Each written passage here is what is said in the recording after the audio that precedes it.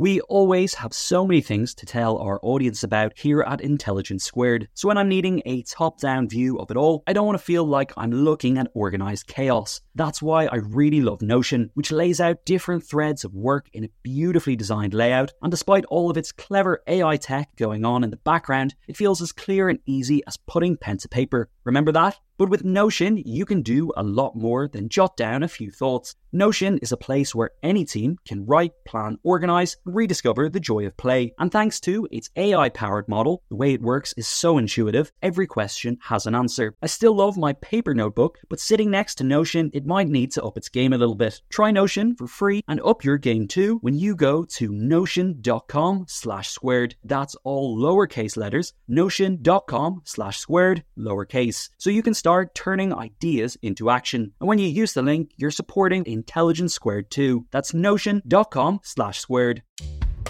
Welcome to Intelligence Squared. I'm senior producer Connor Boyle. On today's podcast, Trash Talk, Oliver Franklin Wallace, the award-winning journalist, discusses his book Wasteland, an investigation of the dirty truth behind what we do with all our waste, where it goes and why we should care about it. Talking with Oliver is Dr. Gunesh Taylor, a science communicator and postdoctoral fellow at the Francis Crick Institute. If you'd like to hear this episode ad-free and enjoy a full-length version, you can support our mission to foster honest debate and compelling conversation by heading over to intelligencesquared.com/membership or by subscribing to our channel via the Apple Podcast app for just $4.99 a month. Now let's join Gunesh with more. Hi, it's an absolute pleasure and delight to introduce our guest for today, Oliver Franklin Wallace. Oliver is a magazine journalist whose writing has appeared in GQ, Wired, The Guardian, The New York Times, The Sunday Times magazines. I would keep going, but I think he might get a bit embarrassed. So let's just suffice to say lots of places. He's actually currently the features editor at British GQ, and his new book, which we'll be discussing the themes of today, is Wasteland, the dirty truth about what we throw away, where it goes, and why it matters. With no further ado, I think the first question really has to be in these circumstances, why did you write this book?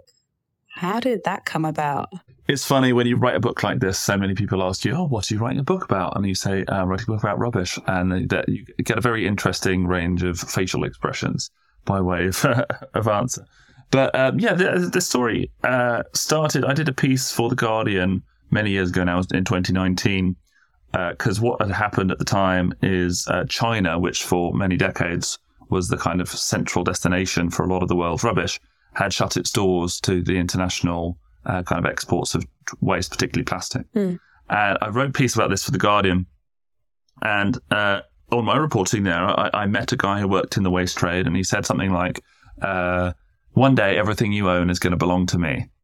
And I've never had a light bulb kind of moment before that's in my life that was so powerful, because, it really does hit you when you go to some of these places that we spend so much of our life thinking about where our things come from. Is it organic? Is it fair trade? Is it this or is it that? But we never really think about where it goes afterwards. Yet that's half the journey. We are the center point, and there is this massive side of the global economy that is very rarely interrogated. We don't see much of it. We don't think about it. It's out of sight, out of mind. And because we've seen it as out of sight and out of mind over the last couple of decades, we've seen things like suddenly the rivers are full of sewage, and the things that we thought were being recycled are not being recycled. They've been dumped in the global south. And so the more I kind of dug into this subject, the more I became kind of fascinated by it in understanding, well, we say we throw things away. Well, where is it away exactly? It's a place, and it's the people who deal with it. And so this book is the kind of the story of me trying to get to grips with some of that. I think you've obviously touched on a lot of the themes that you touched upon in the book as well. But I wonder if we could almost address the end point almost for you as well. Like, now that you've finished writing the book and it's out there, how do you feel about waste? Like, do you feel like you did that you went through the full journey? Do you feel like you got an overview of where things go, and do they go anywhere? Something happened to me which I was reassured talking to a lot of people. I spoke to hundreds of people in the course of reporting this book, both people who work in waste, but also academics and people across various industries. And something happened to me which seems to happen to a lot of people, which is when you become aware of the things we throw away, you start to kind of see it everywhere. It's like this, the moment is the red pill, blue pill moment, or whatever you want to call it. And all of a sudden you become hyper aware of it. And so when I tell people the stories from the book, they start to have this experience too. And now people genuinely send me pictures of things in their recycling, which is an unexpected side effect. But yeah, I mean, so I did everything from kind of follow our recycling to plants in the UK, to talk to people who export it around the world. I went to India and climbed up a 65-meter tall landfill that's the size of a couple of thousand football fields, going all the way to down sewers. And I think the last chapter is nuclear waste, which will still be around many, many millennia after I'm gone. And I think a couple of things that really stood out for me is, the first is that waste is a massive problem. There's 2 billion tons of it produced every year. There's another 1.3 billion tons going to be produced by 2050. And yet 2 billion people in the world don't have any kind of formal waste collection.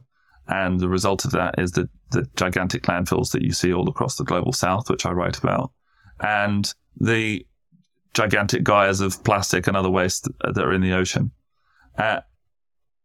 It can seem a little esoteric, but the way that I like to frame it to people is, well, this is the physical stuff. It's the physical pollution. If you can't deal with the tangible, like physical waste in our world, like what chance do we really have to deal with climate change, which is, this gigantic invisible issue? And, so for example, solid waste, food waste alone is 10% of all global greenhouse gas emissions, according to the IPCC. So waste is also a gigantic climate issue. And once you start to frame that people and seeing, okay, well, this is a really pressing issue that has big consequences all over the world and not just in the global south, then people really start to open their eyes and engage with it in a meaningful way. So I hope the book can be part. Yeah, no, I think definitely I had that feeling as well. Like, having read it now, I'm definitely looking around a lot more and seeing and thinking about this stuff a lot more. And I'm sure that, our listeners today will have a very similar experience as well, like pretty early on. So the book is obviously divided into these 3 sort of broad sections: dirt, foul, and toxic. And, you start with these really vivid descriptions of landfill sites in outside, I think it was New Delhi, wasn't it? That's right. Yeah. And just almost speechless, basically, just trying to imagine being in that circumstance. And I think that, it's a great and powerful way of getting people to really engage with it. And you mentioned it already, but I think the out of sight, out of mind thing is something that I'd really like to start with. So could you speak to a little bit how it is that our current societies ensure that waste is out of sight and out of mind, and the unfairness of the fact that it's only out of sight and out of mind for us, right? It's not out of sight or out of mind when you're living next to Mount Everest of trash, is it? That's quite right. And I think, I write about this early on, but when I went to a big materials recovery facility. And now when you throw away your recycling bin on the weekend or whenever it is your bins come, the first place that your recycling goes is to a big materials recovery facility. They're called MRFs in the trade. And what they essentially are these kind of giant warehouses full of people and conveyor belts and sorting lines. And their job is to take out the plastic and the glass and separate all the different materials before sending them on their way to their end destination. And they are grotesque, kind of fascinating places because you can see how much we're all buying and consuming and throwing away. And it's a very visceral experience. But I remember going to this, the first time I went to one of these facilities, and I've been to a few now, they have these giant metal screens on the outside so you can't see in. They also have this thing called an odorizer, which is essentially a gigantic machine which pumps out the smell of cotton bed sheets in order to mask the smell of it. It's tucked away on an industrial estate, but even then, it's such a kind of grotesque thing that they kind of go through all this rigmarole of hiding it from people. And, the trucks come first thing in the morning or in the middle of the night.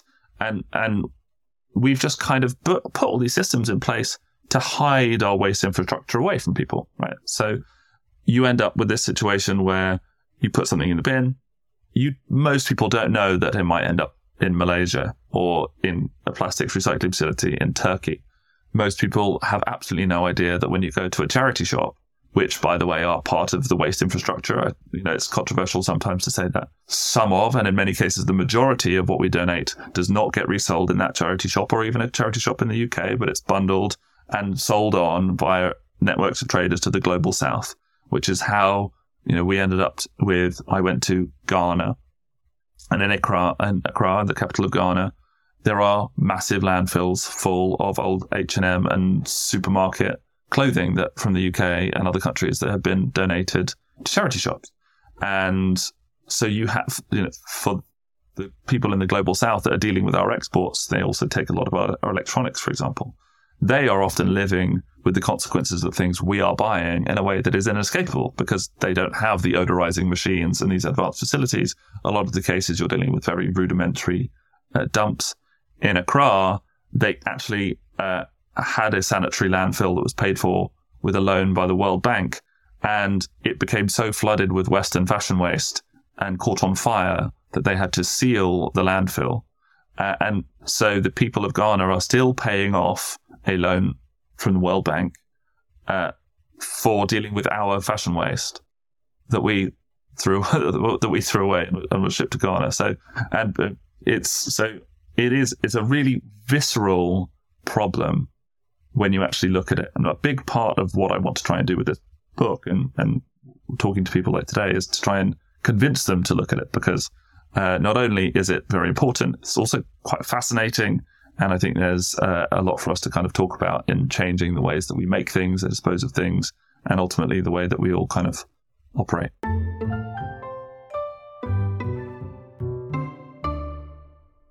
Sponsoring the show for this episode is Marquee TV. Marquee TV is a streaming service with a difference. It's bringing you the top tier of performing arts straight into your living room or onto your device. So think dance, theatre, music, anything you might find in the West End, Broadway, or maybe a cool little experimental space too, but saving you the cost of a few tickets as well. I've got happily a bit lost in their vast library of performances, exclusive interviews, and behind-the-scenes content. Choreographer Jonathan Watkins' interpretation of George Orwell's classic 1984 was pretty cool, and I love the dance piece Sutra, inspired by the skills of Buddhist Shaolin monks. And we've got a special treat for our listeners. Marquee TV offers 3 months of access for just 99 cents. That's right, 3 months for only 99 cents with the code SQUARED. Simply visit marquee.tv and use the promo code SQUARED to dive into the world of arts like never before. Bring the arts home with Marquee TV.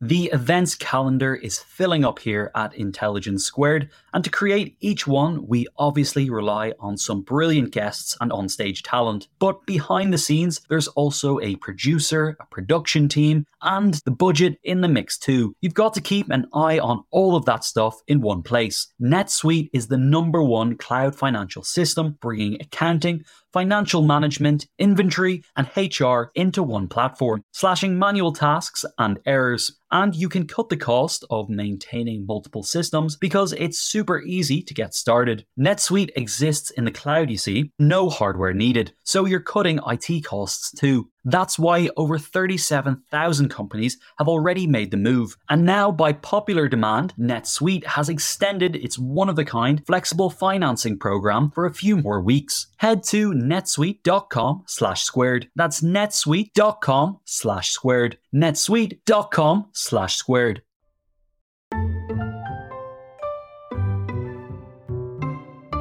Yeah. I mean, there's a lot in that, obviously. And we're gonna get to sort of some of these bigger themes, but I wanted to take a second to loop around to the fact that when we think of trash waste, the first thing I think most people think of is the like physical items that we've been discussing, right? Like things that we throw away. But of course, big parts of the book that you've written is also about the other kinds of waste that we don't even think about. The sewage waste, the chemical wastes, the things that end up in our water. Like all of these things are waste too. So I wondered if you could reflect a bit on whether there's a hierarchy of waste. Is that a thing that exists? Like, are people more willing to look at certain types of waste than others? That's a very good question. I don't fully know the answer.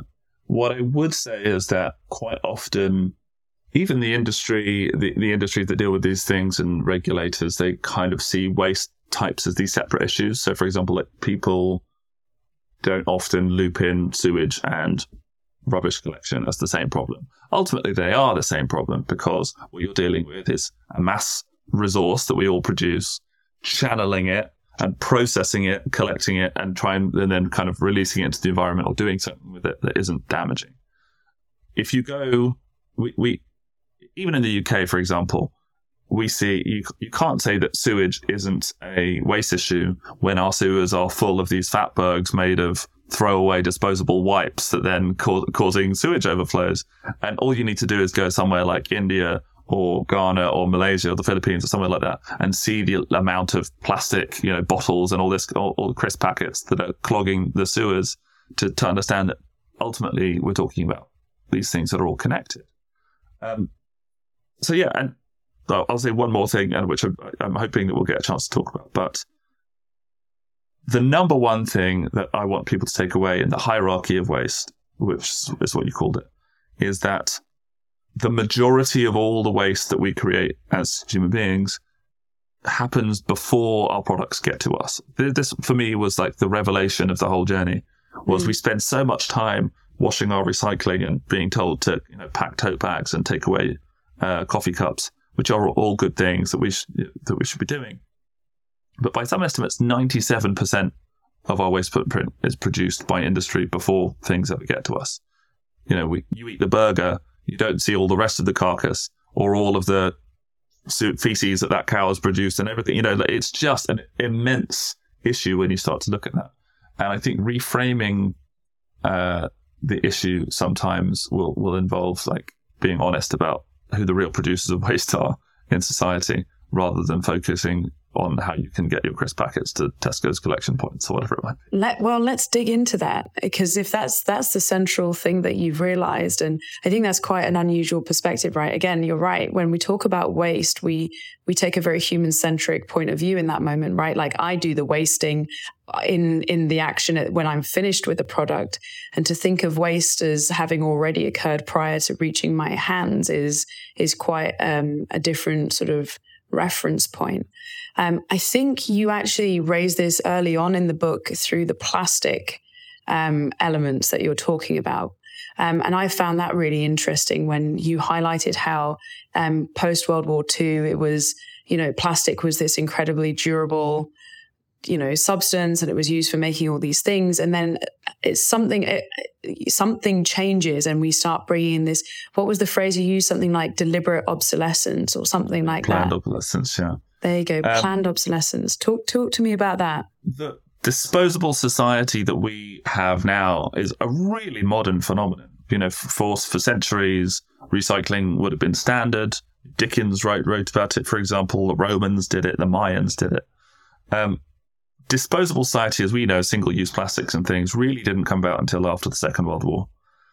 And something really interesting happened then, which is the 50s happened. There's this huge domestic consumer boom, and people are buying new appliances and they're buying new cars and they're buying TVs and things. And so, for example, one of my favorite things in the book is people would have paper disposable products. So at one point there was a company that tried to market a paper dress that you could literally throw away after one wear. There was another one that wanted to make paper curtains so that you could throw them away every time the fashion changed. It's kind of incredible to think about. What happened as a result of this kind of rampant glut of consumption that was happening in the time is that we didn't have the infrastructure to deal with it. And particularly in America, but all over the world, you started to have this gigantic trash problem building up. Now, one of the things that happened is that people started turning to their governments and legislators and said, okay, we've got to do something about this. So in return, a lot of the big corporate interests, the packaging companies particularly, formed a group now relatively famous environmental circles called Keep America Beautiful. And this was an action group. And one of the things that they did incredibly effectively was they campaigned, they built up a campaign. And the focus of this campaign was to convince everyone that the real villain was litter bugs. It was litterers. It was people throwing things away in the park and the hedges without putting them in the bin. And there were some very famous adverts and things around this. What came out of that later on was this idea of recycling as an individual responsibility, something that was on us, so that the responsibility wasn't on the people who are just churning out billions and billions and billions of plastic bottles every year, but it was we were buying it, so it's the consumer's fault for having to do this, which is, not the way it's treated in many other industries. You wouldn't say that about a mining company or a petrochemical company or whatever, but it's a tremendously successful framing device. And so everything that we have now in our modern waste system has kind of come from that point. And we see it now in the way that we discuss waste and these issues. What's been interesting in the last few years is that we're starting to see that turn on its head a bit. There's new discussions around producer responsibility. There's legislation coming in. There's been various bans of single-use plastic products. Even since I've started the book, there's a discussion going on at the UN right now about a plastics convention. So it's been amazing to see how that's been changing, and hopefully a realization is happening. But the marketing and the lobbying groups are fearsome, and sometimes it can be hard to kind of combat that narrative. Well, I mean, yes, obviously it's hard to combat these things. I feel like it feels like a ridiculous thing to say in this moment, considering you've sat down and written a book on this thing. But, obviously that's your action in this moment, getting people to think about it. Is there anything that you would encourage readers or listeners to do to try and engage more on this sort of subject? And how do you square that circle, as it were, between what you can do as an individual and wanting to sort of, shift the onus to the waste, that is incurred, I should say, prior to items reaching your hands? Like, how do we even go about that? This is a really interesting challenge, and you won't be you're certainly not the first person to kind of ask this question of me, and it's something I kind of go back and forth on, because you're right. Like, we need to be able to make action as individuals. There's also things that we need to do as in society, and lobbying and voting and all those kind of big picture solutions. So, I'm not going to tell everyone to start carrying around a reusable water bottle and all that kind of stuff, which you should do. The kind of people who are going to be listening to this chat are probably doing that already. Something that I think is not talked about enough is that the individual decisions that people take that are most impactful are not when you're at the supermarket. Most of the time, they're what people do in the workplace. So my dream for this is not for everyone to suddenly start carrying around, refillables, but to say, okay, well, when I go into work and I'm making a big procurement decision, or I'm making a design decision, or I'm an architect working at this company, is to be thinking about the waste from the outset and in the decisions you're making. Because the people who are buyers for big companies, or the people who are architects, or whatever you're doing in your walk of life, the decisions you make in your midweek meeting are 10 times more valuable than they are which bin you decide to put your recycling in at the end of the day. So if we can reframe that as like a much bigger question and make people feel empowered to change this, I think we're going to have a lot more success in moving the needle than if we just focus on what we're all doing on it as individuals at home. That's a really great practical piece of advice, actually. And I think, it's really important also in these conversations to keep it sort of pragmatic and have some sense of hope. So that's something that I felt also came through in your book, that somehow, despite the fact we were discussing, I was reading it, so we weren't discussing it, but it felt like we were, despite the fact we're, thinking about this incredibly uncomfortable, gross subject at times, being able to feel like you can do something about it and that there is hope is so critical. So things like that, telling people to remember that, the actions, their actions in the workplace have potential impacts as well is a really useful thing, I think, to keep people engaged. I think it's something that as well, because when you say to people, a spoiler, something that I discuss at the end of the book, and I think we should all be thinking about, is buying less stuff that you don't need, but buying better stuff. Buy stuff that's well made, it's going to last a longer time. And I talk about my journey, which is learning to repair things and fix things, which seems very old fashioned. Like people say, "Oh, that's super obvious." And if there's this argument that it might be regressive, or maybe it's not good for economic growth. Or these you get these kind of answers, and to them I say, well, studies have shown that recycling creates 70 jobs for every one created by landfilling or incinerating the things that we throw away, and creating economics around repair. So, for example, not many people understand that one of the big drivers of economic growth in South China, which has become the tech capital of the world, was the fact that for decades they received all of our e-waste and were doing electronics recycling. So you had a generation of electronics entrepreneurs with all these and this incredible skill base and all this raw material, and that's turned out pretty well for them. So I would say that it's obviously the issues are horrendous, and going on those landfills and things, I wouldn't recommend it to most people. But I do think it's important that we frame this and we see the opportunities and the ways definitely. that we can enact positive change. I find it actually quite interesting. You mentioned in a few places this idea of, the sort of skill and number of people involved in the production of any given item in our modern world, right?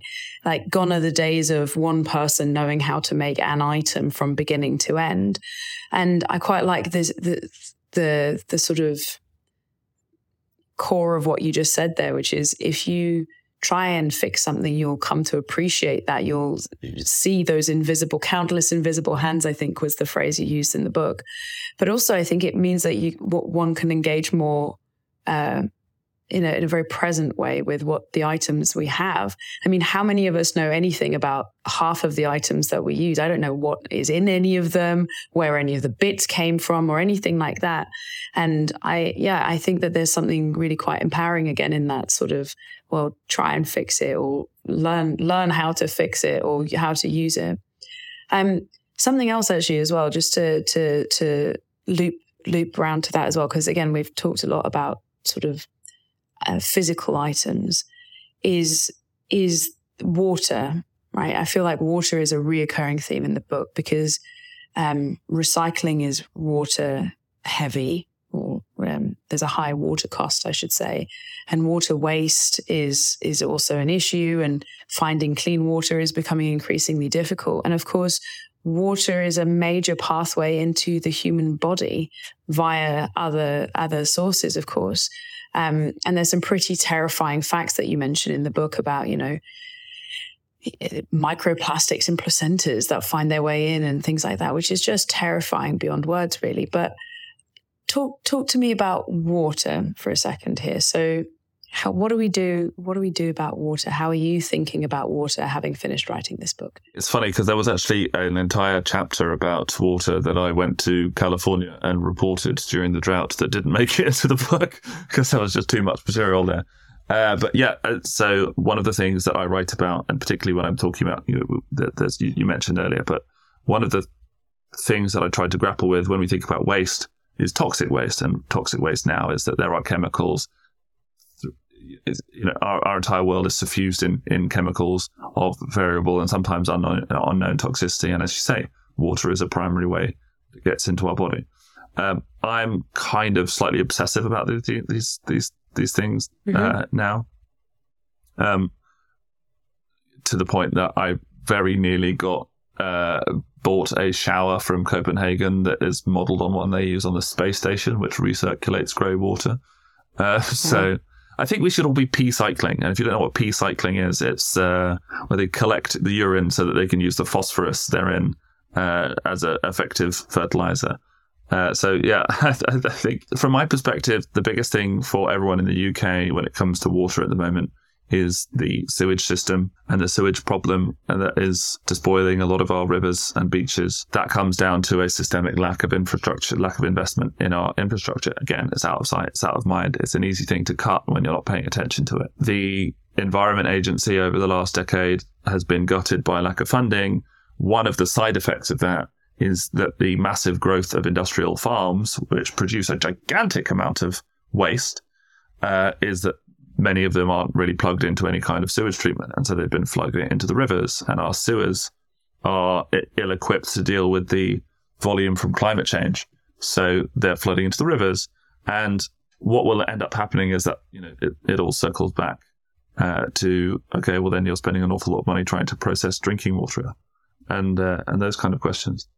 The thing that didn't make it into the book, which I would love to write about and may do at some point, is I went to California, which has been a state in the US that's been afflicted by tremendous drought over several decades that appears to be worsening. And there they are building a pilot plant for grey water recycling. So that is taking the stuff that goes through the toilet, cleaning it very intensively with the most modern methods, bombarding it with light and passing it through all sorts of filters, and then eventually using that as currently irrigation water, but ultimately would be for drinking water.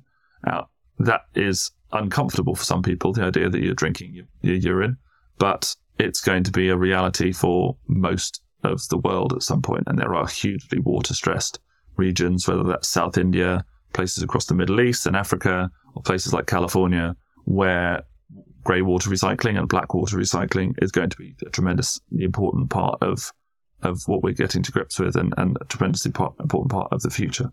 So that's me waffling, but yeah, water. Let's all talk about water waste instead of plastic bottles. I mean, there's multiple elements to this thing. I mean, I think also, as I mentioned, I'm a biologist, right? So in some senses, yes, all water is water waste anyway, right? Like every drop of water you drink has already passed through countless generations worth of, God knows what. So it's almost to do with the perception that we have of the water more so than anything, right? Like I think, the psychology of it. I think this is true, but one of the things that I was kind of exploring with the book is when you talk about waste, the ideal, people have this kind of pastoral idea, because in nature nothing is wasted. In nature, a piece of fruit drops from the tree onto the ground, it turns into mulch, it feeds the tree, and you have this kind of perfect closed loop, which is the big thing in waste is circularity and closed loop. That requires us living in a world which doesn't have the masses of toxic chemicals and things that we're pumping out into it all the time. It's very difficult to talk about the purity of drinking water without talking about the fact that, in America, they're pumped full of PSAs, which are incredibly carcinogenic chemicals that have flooded, industrial chemicals that have kind of flooded our water supply. We could talk about BPA, we could talk about many other things. When we talk about compostable plastics, for example, which are its own thing, I don't have time to go into it here unless you want me to, but you can't return plastics to the earth, and unless we know that they're going to be nourishing it and neutral, and instead they're not doing that, they're leaving microplastics everywhere. So I think when we're talking about circularity, we kind of also need to talk about the realities of the system that we're built and deal with some of those underlying issues around toxicity and industrial effluent and those kind of problems that are kind of a bit of a barrier at the moment from us to having a truly circular system. I wonder, that really got me thinking when you were saying that. I wonder how much of our perception of the fact that, if you put something out to nature, nature will take care of it, right? Nature nature is the ultimate recycler. And so then maybe that's part of this idea that if you just put it out to nature, it will eventually just disappear and nature will do the job for us. And actually, the message that we're getting here is that's not the case, because we are taking things from nature, manipulating them in ways in which it's not possible for nature to just break them down and deal with them as it would do its own natural products, right? So we kind of are responsible for generating and producing systems that can handle our own waste ourselves. Yeah, nature has its limits. Nature doesn't know how to deal with processed uranium. For example, nature doesn't nature doesn't love to clean up an oil spill, as we've seen. So there are certain limits to circularity, and a responsibility we all have to be honest about that and come up with solutions that feel robust. Yeah, there's so many things here. I think the last thing that we probably have time to touch upon was something that I mean, there were so many things in the book, obviously, that we could discuss at this point in time. But I think the last thing I think it would be fun to take a moment to discuss is this idea that our waste is a reflection of how we live, right? And you told us a few things within the book about how archaeologists use it to reflect on bygone times and piece together how people have lived.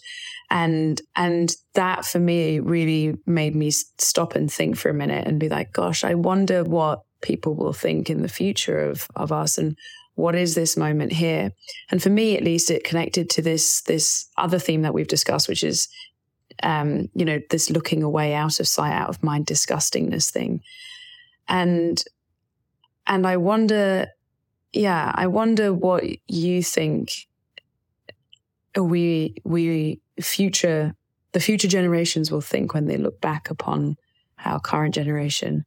And it's called the Anthropocene, isn't it? I heard something awful about how apparently it's going to be mostly chicken bones or something like that. Is that correct for a start? And yeah, what are your thoughts currently on that? It's funny. At the weekend, my daughter went to a birthday party and came back with one of those bags full of plastic tat, which you get from kids' birthday parties, which could just give me the heebie-jeebies. And she had in it what I can only describe as a kazoo, one of those really annoying whistles that sounds like you're going hunting duck or something. And I have to say, there was a part of me that thought about exactly what you're talking about, which is, when you bury those and over millennia of years and they're kind of digging them up, there's a joke in archaeology circles that whenever archaeologists don't understand what something's for, they'll say it's for a ritual. It's like ritual, whatever. And I'm like, 10,000 years from now, people are going to be digging up all this plastic crap and being like, oh, what ritual was this for? But yeah, you're right. The most humbling experience, possibly of my whole journey, was I went to the Essex coast at the end of my reporting to see a landfill. The landfills there, historic landfills, are eroding and spilling into the River Thames at the mouth of the Thames. There's many, many examples of this all over the world now, because we had this idea that landfills were these closed systems that were kind of benignly stay there forever, but obviously the world doesn't work like that. And so you can see layers of garbage from decades ago, like strata in the beachhead. And there was amazing Paisley clothes from the 60s and stuff. And I pulled out a piece of newspaper that was still perfectly legible with a cartoon on it, which had a picture of Lloyd George in it. So we're guessing it was black and white. So it was probably 30s or that kind of era. And you had this incredible sense of the responsibility of everything we do and the longevity of everything we do, right? The things that we pump out now are not just us to deal with. Rebecca Altman, who is a wonderful environmental writer and chemist, has this idea. She calls climate change time bombing the future. You're doing all of this stuff now and having this horrendous effect on people down the line. And waste kind of feels like that sometimes. You see things. We would pick up bottles from the 80s, bottles of drinks from the 80s, and people would be like, "Oh yeah, I remember throwing stuff like that away." And we're like, "Well, was it this one?" It's and the answer is maybe, because this country has thousands of historic landfills, and that stuff is still around. So I think when we talk about waste as this issue, rather than thinking about disposable, what is disposable? Disposable means it's disposable for you. It means that it's out of your sight for a moment. But often that thing might live for another 1,000 years. Plastic doesn't. A lot of plastics just don't degrade in the way that you would think. There's things around for 400 or 500 years. Is one current estimate. Even if it doesn't, it's going to break down in microplastics, which might be around for who knows how long.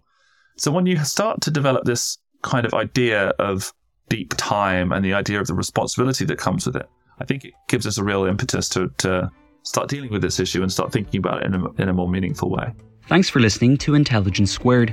This episode was produced by me, Connor Boyle, with editing from Tom Hall. If you'd like to enjoy the full extended version right now, just head to intelligencesquared.com to sign up and become a member for just $4.99 a month. We'd also love to hear your feedback and what you think we should be talking about next. Send us an email or a voice note with your thoughts to podcasts@intelligencesquared.com. And if you'd like to hear more, attend some of our live events featuring some of the world's great minds, then once again, head over to intelligencesquared.com.